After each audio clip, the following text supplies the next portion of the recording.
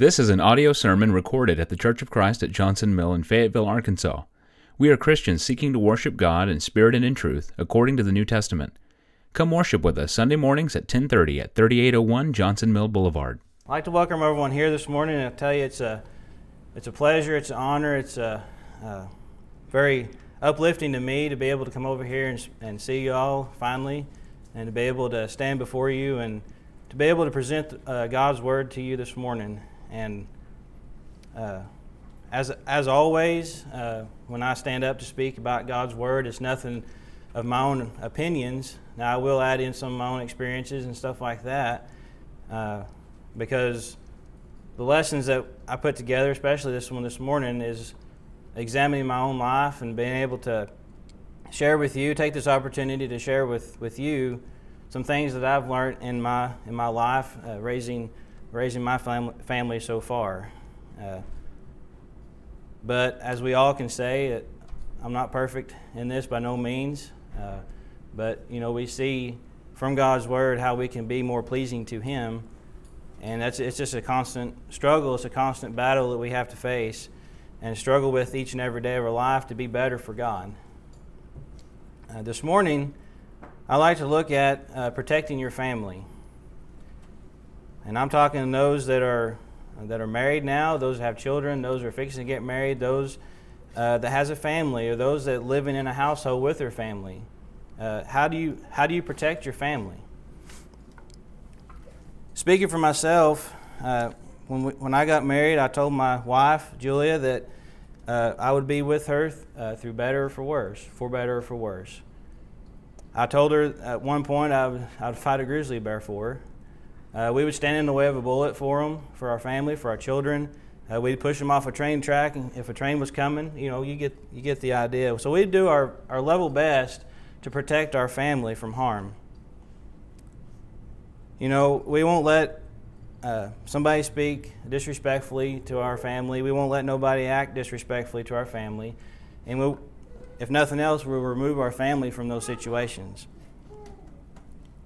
In this study this morning, I'm not going to stand up here and try to look through the Bible and find where it tells us to find the best weapon for us to use to protect our family when somebody comes to rob our family or our home.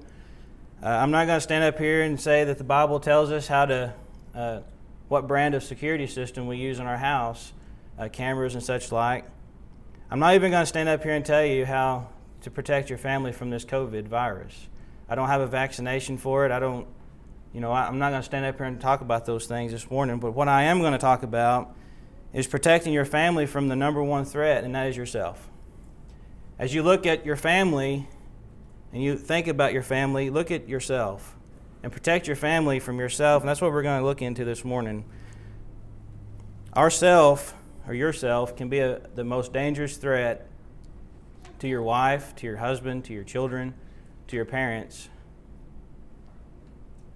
But a lot of times those enemies are overlooked.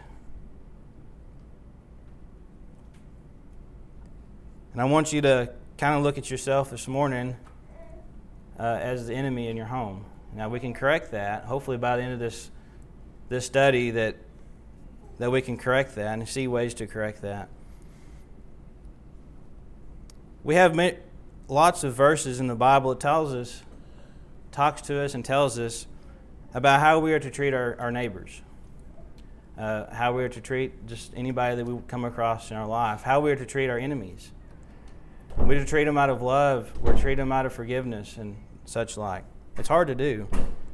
But if we're held to that accountability on our neighbors and our enemies, how accountable are we held to our family members?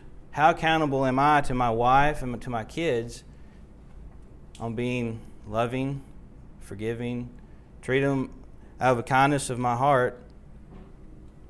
And even on top of that, add in, you're a Christian here this morning. If you're a Christian here this morning, how much more of a responsibility is it for you to treat your family the way God wants you to treat them? If we fail to do the things which God commands us to do for our families,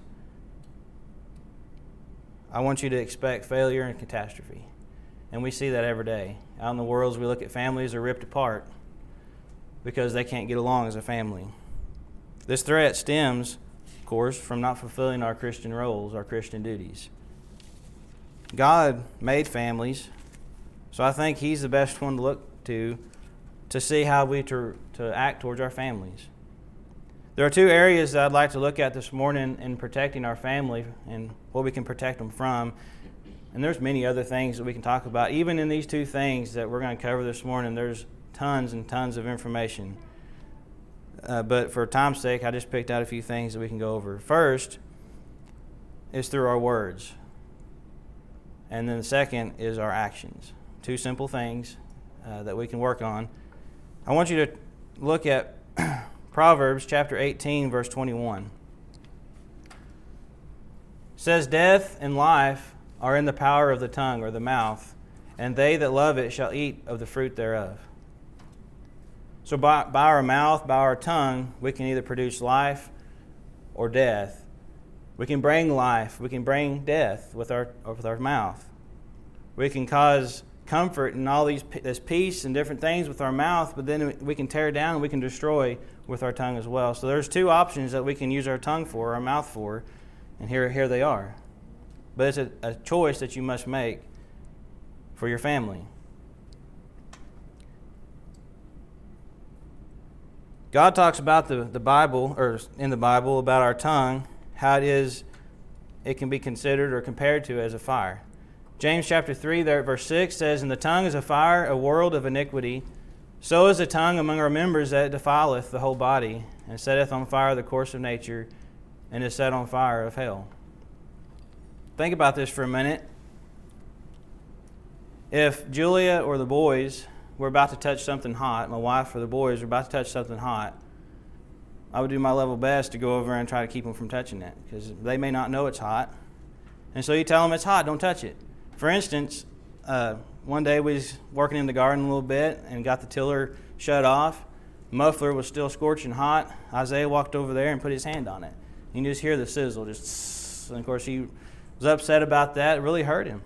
I didn't have that time to tell him, "Hey, that was hot," and he got burnt. God says your tongue can be a fire, a world of iniquity. Your tongue can burn. We warn our family about touching something hot, but we lash out every single day with our tongues, possibly because we had a bad day, we're not feeling well, and they might get on our nerves a little bit, so we lash out with our tongue, and we burn them with our tongue instead of warning them or even fixing our tongue ourselves. So why don't we place that much emphasis, "Hey, that's hot," on our tongues about ourselves, about our own tongues, as we do physical things? We should not want to see our family burn, especially with the fire of our tongue. Our tongue is also considered as something as poisonous snakes. So Romans chapter 3, verse 13, this is talking to the Jews here, but I think it applies to us in the context of what we're talking about here this morning. It says, "Their throat is an open sepulchre, with their tongues they have used deceit. The poison of asps is under their lips." See what our tongue is capable of. It's capable of producing poisonous snakes, if you want to look at it that way. If there was a pit of rattlesnakes right here in this room underneath this house, I wouldn't send my kids, my boys under there, "Hey, go get that wrench I left under there." I mean, it's common sense to keep them away from something poisonous, something that would hurt them. But we have right here that our tongue and our mouth can be as poisonous snakes. But we don't think twice about speaking in an evil way or a bad way to our family. You know, I want all of us this morning, as we cover this, it's very easy with our words and our actions that we're going to be covering here in a little bit to kind of think that we're hid behind the walls of our home. At least it is for me. You get home, we act totally different than we would around y'all here this morning. And I'm saying that very carefully. I want you to think that we're terrible people. But I'm saying that behind our closed doors, we may act a certain way that we would be ashamed to have somebody, a brother and sister in Christ, our co-workers, see us work or to see us act. So just imagine a big screen about this size up here, a TV screen, showing your life at home.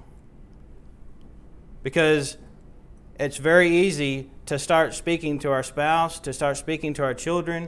Children start speaking to their parents in such a way that normal people will not see, but God sees. And I want you to understand that this poison and this fire can be in our homes. We may not show it out in public necessarily, but it can be in our homes and it can eat our homes alive.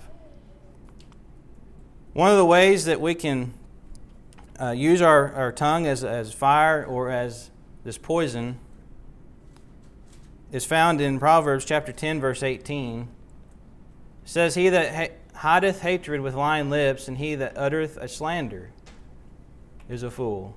This word slander here is what I want to pay attention to. Slander is defined here as whispering or defamation, or tearing someone down intentionally, slandering somebody. And we can do that with our spouse. You hear people sometimes talk about their spouse. They don't necessarily have to talk to their spouse, but they talk about their spouse with their friends at work or whatever, and they'll say, "My old lady." You hear that sometimes. Well, that in itself is very disrespectful. But they'll talk in such a way that it lifts themselves up to make them look like something and talk bad about their spouse. Wives do the same thing. They talk about their old man. They talk about their husbands in such a disrespectful way. Children, they talk about their parents in very disrespectful ways. And even us parents can talk about our children in a very disrespectful way, or a tearing down way, a slanderous way. So we got to be very careful that when we talk about our spouse, our children, our parents, that it's in such a way that builds up, and we'll look at that here in a minute. But leave slander out, because that could be a fire. That could be that poison that can be running through your family. Speaking grievous words can also be that way. Proverbs 15, verse 1, it says, "A soft answer turneth away wrath, but grievous words stir up anger." Grievous here is defined as something out of pain, hurt, or sorrow. So words that causes pain, hurt, and sorrow is those grievous words, and those grievous words stir up anger, make somebody mad. What about an argument that has stirred up in your home, stemmed from probably grievous words? Something that you said that caused pain, hurt, and sorrow that you're trying to work out, that just rips your home apart and then eventually makes one or the other person angry. How many arguments and how many families that have been ripped apart could have been saved if only we left those grievous words out and just thought about what we're going to say before we spoke those things.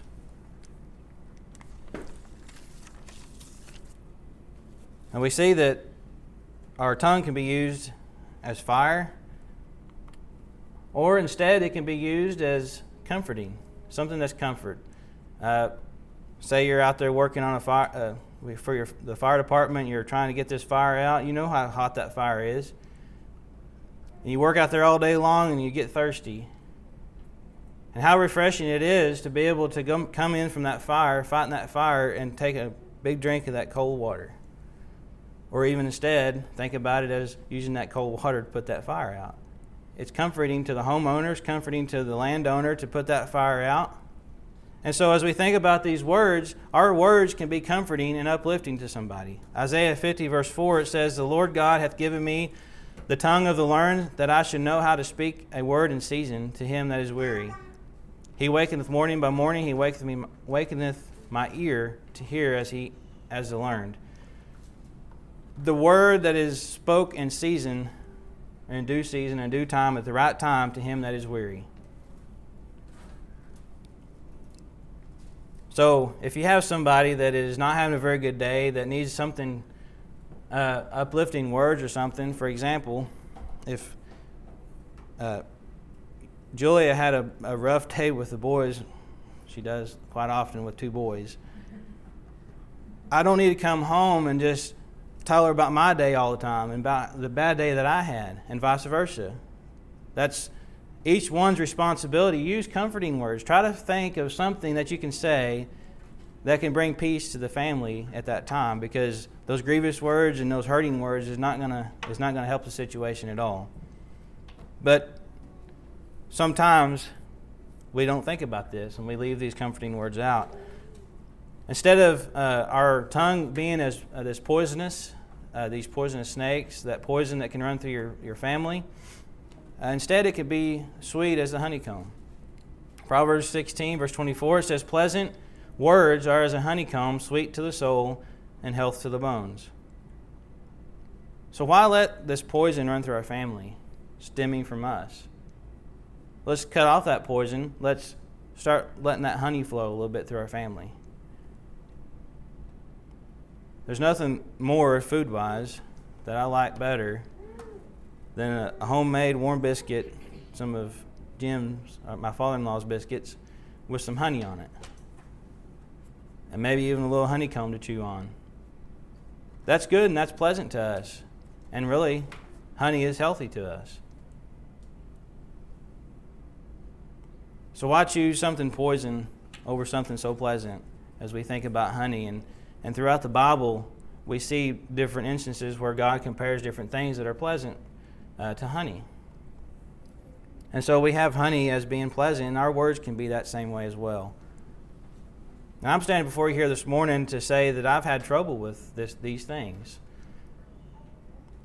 So I'm not saying I'm better than you all. I'm as guilty as anybody as using this poison, as using this fire to lash out at my family. And it's very humbling to see God telling us these things, that He knows that these things happen in families, and He shows you how to correct this tongue that we may let out of control. And when we talk about control, we talk about our tongue. In James 3, verse 8, it says, "But the tongue can no man tame. It is an unruly evil full of deadly poison."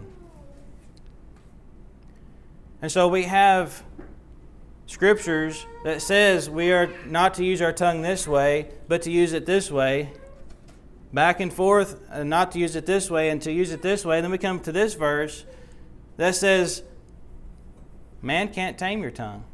You cannot tame your tongue. So is this God contradicting Himself, saying you must control your tongue, but then, well, you can't control it? It's untamable. As we think about taming something, God has given or made all these animals that's out we can think of. A lot of animals have been tamed by man. And Julie and I think Lana has done some of it with that Pirelli. It's called Pirelli. It's horse training. And so this guy that came up with this whole training program, he can take a wild Mustang and he can have it trained in a few weeks. And it's just using pressure points and different things, and a lot of times he don't even use a bridle. And so he does all these things, and he's figured out a way to train these horses. Can you and I figure out a way to tame our tongue, of our own way, of our own devices? Can we write a book, now leaving the Bible out, can we write a book on how to tame our tongue? No man, it says, can tame your tongue. You can't tame your tongue. God is not contradicting Himself. Consider James chapter 1, verse 26. It says, "If any man among you seem to be religious and bridleth not his tongue, but deceiveth his own heart, this man's religion is vain." So we have the idea of bridling your tongue. There's a control here. But that control does not come from us. That comes from God. It comes from the Scriptures. God tells us how to control our tongue. We use God as the bridle, just as we would on those horses that needs those bridles. We use God's Word to bridle our tongue and to guide our tongue to the right way we need to be using it.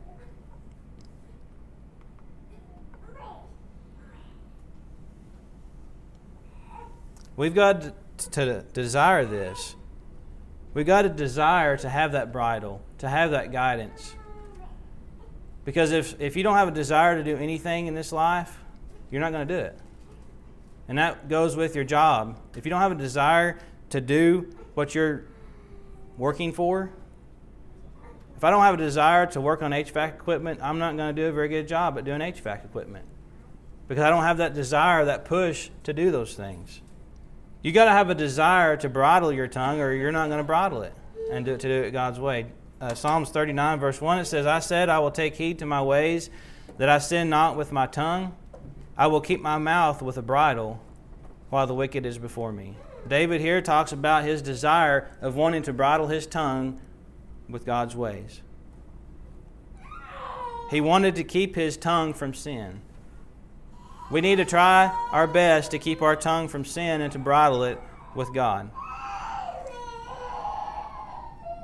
I think it's very important to know when to speak.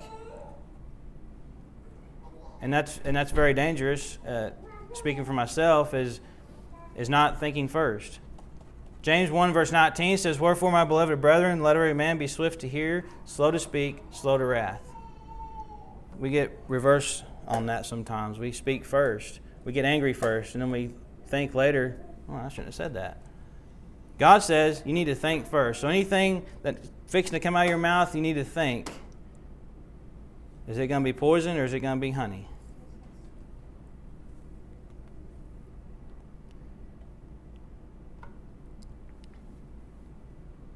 Proverbs 15, verse 23, it says, A man hath joy by the answer of his mouth, and a word spoken in due season, how good it is. How good it is to speak that right word at the right time.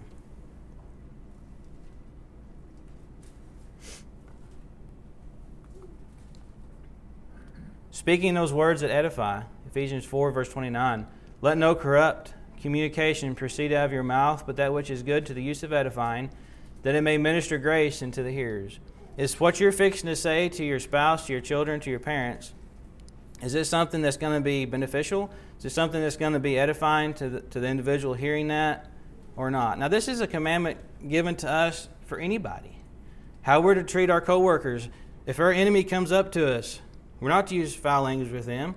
Corrupt communication doesn't give that idea at all. This is talking about how we are, as Christians, are to act to other people. Now bring it back down to your family. How much more should we be this way to our family than just anybody we run across in our life? Something that edifies, something that is sweet, something that is constructive. Ecclesiastes chapter 12, verse 11, it says, The words of the wise are as goads, and as nails fastened by the masters of assemblies, which are given from one shepherd. So, best of my knowledge, goads are something that they used to use back in the old days to guide these oxen and different things, little sharp sticks or something sharp on their feet, something to guide that oxen the right way it should go. And of course, nails fastened by the masters of assemblies. I like to think about if you were to remodel your house or to build anything, you're going to try to find the best carpenter around, the master of assemblies, to fasten those nails. As you think about those nails, you want the best nails, you want it drove in all the way, and the carpenters that you hire, the best carpenters that you're going to hire, is going to make sure that happens. I've been on jobs before where you see a ceiling joist come out to meet a header, and there's probably 6 inches away from meeting the header, and they go ahead and slap the sheetrock on it and go on. I wouldn't trust that very much at all, but you don't see that, of course, when you buy the house. But when you have a house built, you go around and you make sure everything's fastened with those nails. I was told by a brother over at Aurora that you don't use drywall screws on an outdoor application because they're not coated in anything, so they'll just rust. And sure enough, pulling some screws out that I've used that way, they were all rusty. And so as we think about these goads, that the words of the wise, these words can be as goads, they can be something that can direct somebody, can direct you even, or as nails that is fastened by the carpenters, the masters of assemblies, something that's going to hold together strong. And I get the idea here that those nails, those words can be what can hold your family together or not. What about words from love, words of love? 1 Corinthians 13, verses 4 through 7, It says, charity suffereth long and is kind, charity envieth not, charity vaunteth not itself, is not puffed up, doth not behave itself unseemly, seeketh not her own, is not easily provoked, thinketh no evil, rejoiceth not in iniquity, but rejoiceth in the truth, beareth all things, believeth all things, hopeth all things, and endureth all things. So I want you to apply your mouth to these things being said. This is talking about different things of love and what you're basically, some of these things you're leaving out if you have a heart of love. How many of these things can be manifested through your mouth to your family? The jealousy, being impatient, self-seeking, lifting yourself up in pride. All these things can be shown through your mouth. If you don't have, well, first of all, if you don't have the heart of love that you're supposed to have, these bad things are going to manifest itself through your mouth. Let's talk about actions for just a little bit. Our actions can also cause destruction in our family, can rip those families apart. As we think about our actions, what might be something that we do that could be, could be bad in our family? That is Proverbs 15 and verse 18. It says, a wrathful man stirreth up strife, but he that is slow to anger appeaseth strife. As you think about yourself this morning, are you an angry person? I'm not asking that to what other people views you as. But as you view yourself, do you consider yourself an angry person? Somebody that is quick-tempered. Somebody that just lives off of somebody else. You living off of this anger that if your spouse just says something, well, you're just right there to bat them back. Living in that anger, and living with an angry person is not very fun. I can't tell you that by experience because Julia is very patient. But you see homes at different places. You see people in town being a very angry person. Living in this anger is not very healthy for a Christian home. It stirs up strife, it says. In Psalms chapter 144, in verse 15, it says, happy is that people that is in such a case, yea, happy is that people whose God is the Lord.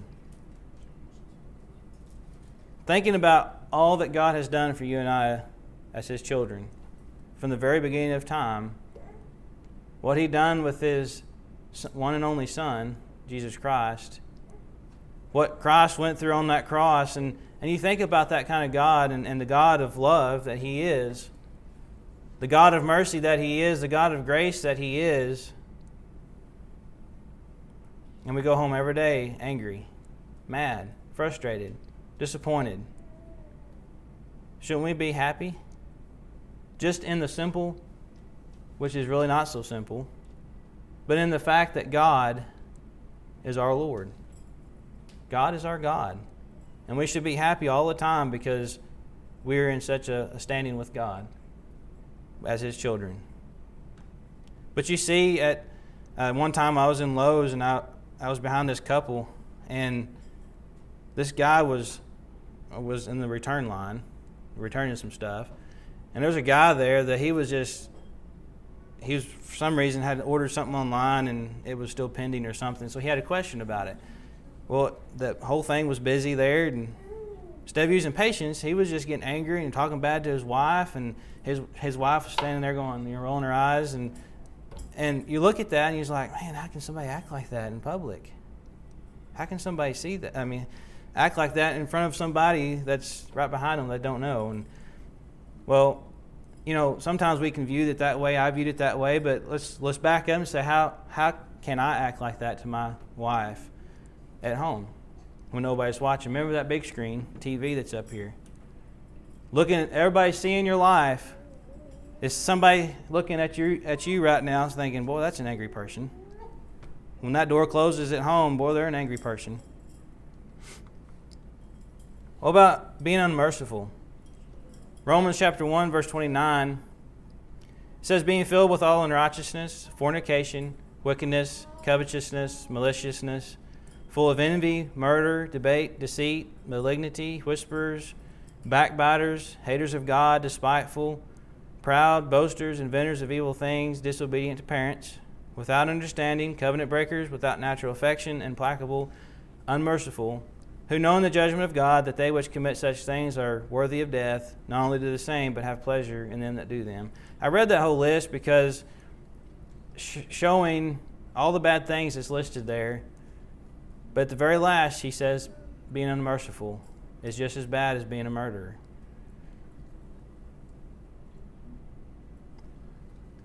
How many times do we look at our family through the eyes of grace?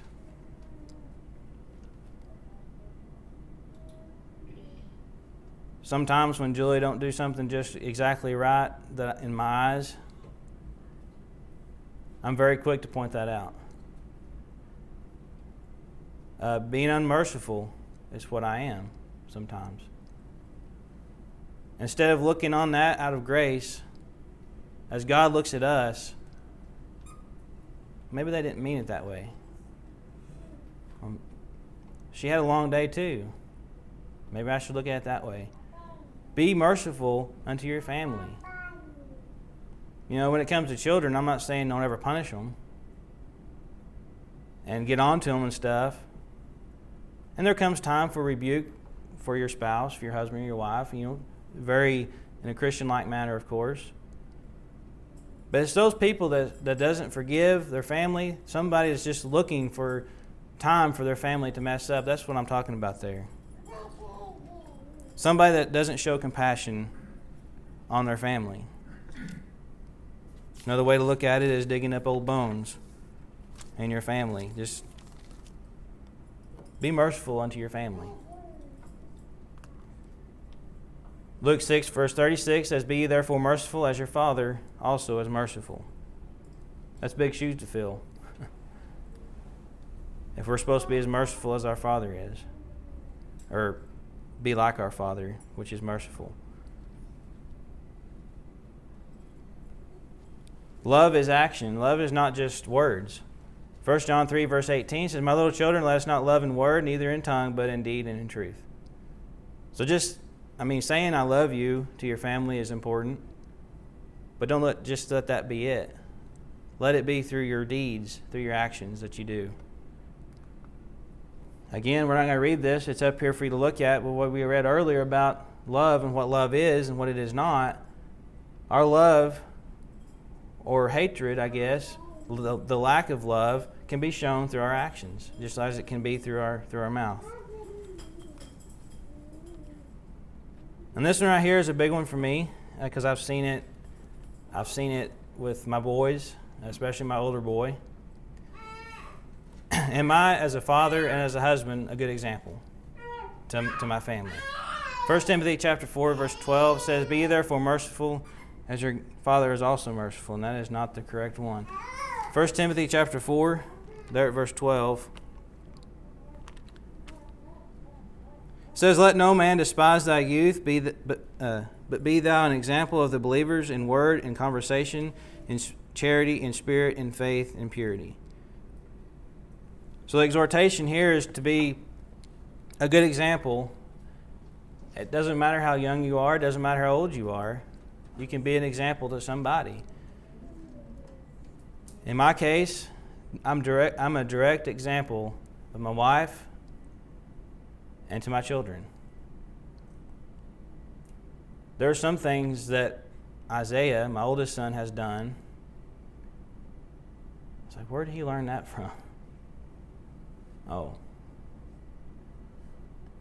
And Zeke is getting up old enough now where he's starting to try a few things and do a few things that he sees Daddy do. They both do things that Mama does sometimes. I'm not leaving her out of it. She'll admit it as much as me.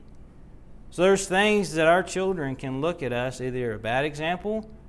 I'll do what Daddy does. I don't care if it's a good example or a bad example. They'll do what Daddy does. They'll do what Mama does. because we're directly teaching them an example to them. Philippians 1 verse 27, it says, only let your conversation or your way of life, your actions, be as it becometh the gospel of Christ, that whether I come and see you or else be absent, I may hear of your affairs, that you stand fast in one spirit, with one mind striving together for the faith of the gospel. This is talking to the church at Philippi here, talking about them as a whole, as a congregation being this way. And Paul says, whether I'm there or just writing a letter, I need you to be this way. God wants you to be this way. Wants you to be acting in such a way that becometh the gospel of Christ. Now bring it back down to the family. Are you acting in a good way because brother so-and-so is looking? Pat Man is looking? Or are we doing it because that's what God wants us to be like? Because God is watching us all the time and showing us exactly what we should be doing. And so that we need to be that good example to show our family the way to heaven. Because we want our families there. Colossians chapter 3, verse 17, it says, whatsoever you do in word or deed, do all in the name of the Lord Jesus, giving thanks to God and the Father by Him. So whatever it is, whether it's word, your tongue, or whether it's by your actions, your deeds, do all in the name of the Lord Jesus Christ. Because that's the expectation that that God has for us, is to follow in Christ's footsteps. Because He came here as an example. And as we see Christ's example, He acted, He was perfect in word and in deed. So what better example for us to follow? So you and I, as we think about this, and as we view our life up here on this big screen, so to speak, figure out what's destroying your home right now. Figure that out for yourself. And you need to take action against that. Maybe you're a husband this morning, as I am, and we look at our life and we say that I'm doing something that's causing my family to struggle. Ephesians 5 verse 25 says, husbands, love your wives even as Christ also loved the church and gave Himself for it. No doubt we'll give ourselves for our spouse and our family. But this is a big standard to live up to if we are to love our wives as Christ loved the church.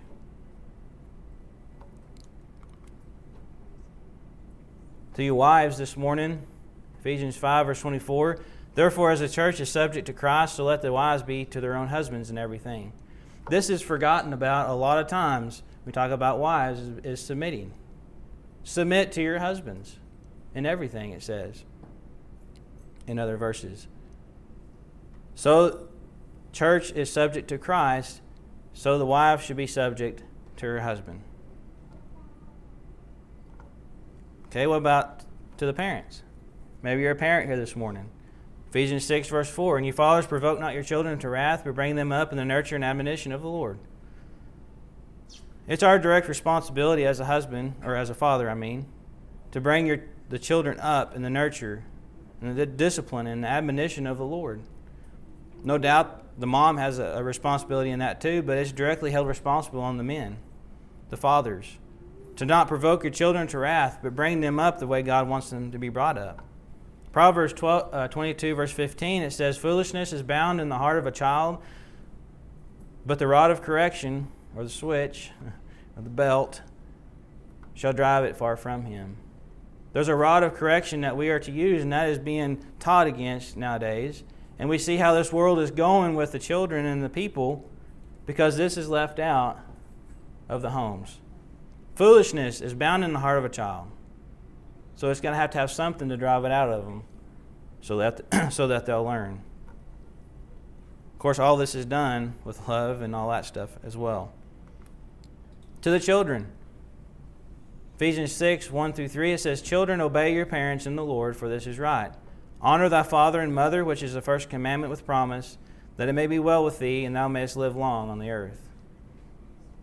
When we're under our parents' household, we're to obey them. And we need to do it willingly. throughout our whole life, I believe that you need to honor your father and your mother. And so as we talk about the children, they have just as big a responsibility. My children have a big responsibility in protecting their moms and dads and their home, as the husband and the wife and the father and mother has. It's a struggle for everybody in the whole family to work together to protect your home from each other. But we can do that by following what God tells us to do. I hope this lesson this morning has been encouraging. As I said, it's I don't know, I guess it's in a way uncomfortable a little bit to talk about, my life, and I don't want you to think anything bad about me, but it's just struggles that we all face in our life as a family. And I get to wondering, why is this happening, or why is my family going in this direction? Well, maybe it's something that I'm doing or not doing. And you all need to think about your family and your life and make those corrections as necessary. And if there's anyone here that needs the prayers of the church and sees the struggles in your life and need prayers, or needs to be obedient to the gospel, need to be baptized, we ask that you'd come sit on the front as we stand and while we sing. We hope you enjoyed this teaching from God's Word. To receive new sermons each week, subscribe on Google Play Music, iTunes, Spotify, and like us on Facebook. Thanks for listening, and God bless.